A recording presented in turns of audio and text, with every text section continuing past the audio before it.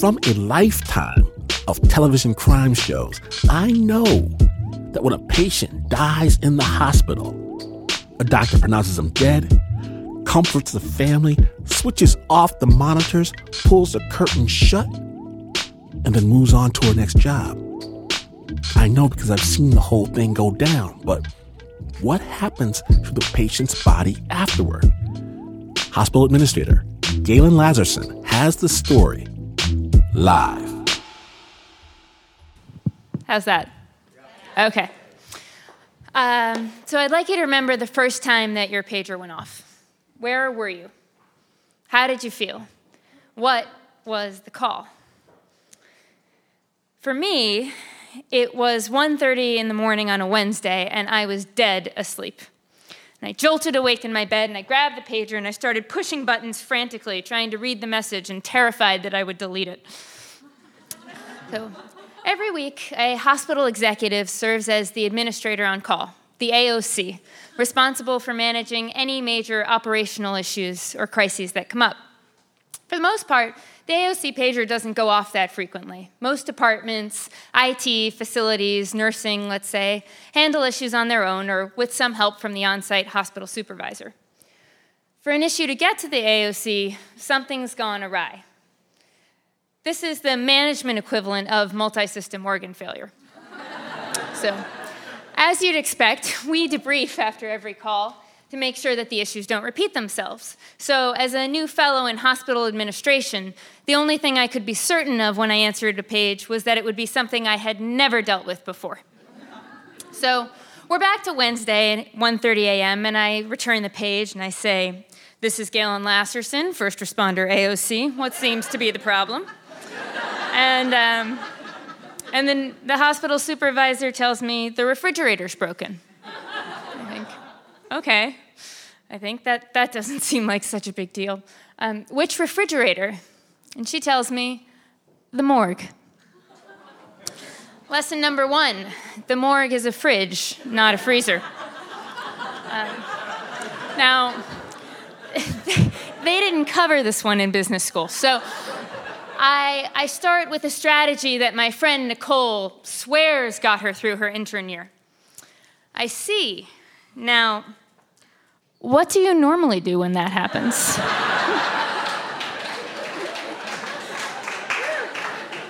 No luck. Morgue's been trucking along just fine for about 15 years, and as an added bonus, the hospital supervisor now thinks I'm incompetent. So, when in doubt, it's always a good idea to start with nursing. And I call the nursing supervisor, and I say, we have a bit of a situation. This might be hard, but if you had to estimate how many people do you think we might, lose tonight? And she says, tonight? Pretty matter-of-factly, 1, Mr. James on the 13th floor. Wow, okay, that was specific. So, got it, need room for Mr. James. But even more pressing was what we were going to do with the body that was coming out of organ harvesting shortly. This was like a macabre math problem. Did I want 1 very warm body in the morgue anteroom plus 16 cool ones in the morgue refrigerator? Or did I open the door and land myself with 17 lukewarm bodies? Well, I said to the nursing supervisor, what if we open the door and we just put the body in really, really quickly? And it wasn't the most scientific approach, but it didn't seem any worse than any other option we had. So with that covered, I called facilities and pathology, and we agreed on a morning meeting in the morgue to come up with a plan. So the next morning, I arrive at the morgue a little early because, I was awake. And I watched 2 pathology residents perform a neonatal autopsy. And one of them says, "Look at the tiny spleen," and then, "It's so cute." So I went and looked at the morgue refrigerator, and temperature had gone up by about 6 degrees, and I was back at the math. So, if we normally store bodies at 2 degrees Celsius, and the morgue's now at 14 degrees Celsius, and it's rising at a rate of 1.5 degrees every hour, I was going to have a really big problem on my hands in about 5 hours. Although, what actually happens to bodies when they get warm? I asked the pathologist, I was like, do they smell? Is it a really bad smell? Lesson number 2, it's not that warm bodies smell, it's that they drip fluid everywhere. Gross. So facilities is waiting on a part from the manufacturer, and we start to come up with alternative contingency plans. Someone suggests the Laboratory Animal Research Center. Lesson number 3, we have a morgue for animals, which, incidentally, was working just fine. So the question is, could we move some of the bodies to the morgue for the animals just temporarily? And one look around at the faces in the room made the answer to that pretty clear. I mean, yes, but no. No, we can't. I mean, technically, this does no harm, at least from the patient's perspective, but it just didn't seem respectful.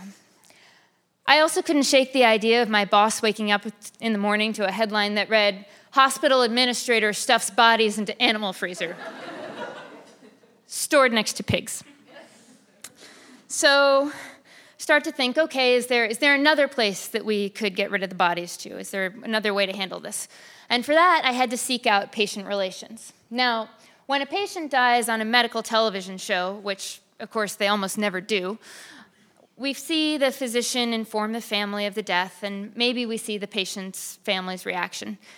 I always wish we could stay with the family and see what happens next. In the hospital, what happens next for the family falls into the realm of patient relations, specifically decedent affairs, who are the experts in logistics. Death leaves the living with a surprising number of logistics. I remember sitting with my friend Shireen a few years ago. My stepfather had died around the same time as her mother, and amidst all of this, we found ourselves discussing logistics. What do you do with the body? Who calls family friends to let them know? How do you get a death certificate or plan the service, place an obituary? I used to think that bereavement leave existed because it's so hard for us to do anything or to function when we are grieving. I didn't realize it was because there's so much stuff to get done. Assuming, of course, that there's someone there to do it. When I looked at the list of patients in the morgue, I thought there must be some kind of mistake. There were patients listed who had died in December, and we were now approaching February. Lesson number 4, patients can hang out in the morgue for a while. When a patient dies without family, it's the Office of Public Administration that's tasked with tracking down the next of kin, and this can take a while. They could go to the city morgue, but this is San Francisco, and unfortunately, even the morgue has a wait list. So by the next... Thank you for that. Sure enough, before the sun has risen, we came up with a plan that everybody agreed on, and decedent affairs would call the mortuaries to pick up the bodies. Nursing would move the neonatal bodies into a smaller working refrigerator upstairs, and facilities anticipated having the repair completed by the end of the day, and if not, they were going to look into the option of refrigerated trucks. So I emerged from the morgue into a hallway full of staff in light blue scrubs doing pre-dawn yoga before the start of the morning shift. And there was something that made sense about that much vibrant, peaceful life on the other side of the wall from death. I watched them for a few minutes. Then I went upstairs to my boss's office to debrief him on the plan. That was when I learned lesson number 5. There's an AOC emergency manual, and it has a protocol titled Morgue.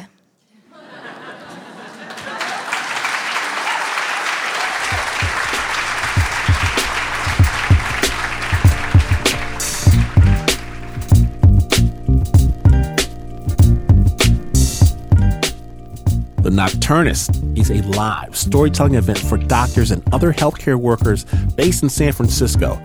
Its host and creator is Emily Silverman, MD. Its executive producer is Allie Block, MD. And its podcast producer is Marina Poole. Special thanks to Emily Shaw and Celine Ross. The Nocturnist has its own podcast. Check it out wherever you get your podcasts. We'll have a link at snapjudgment.org.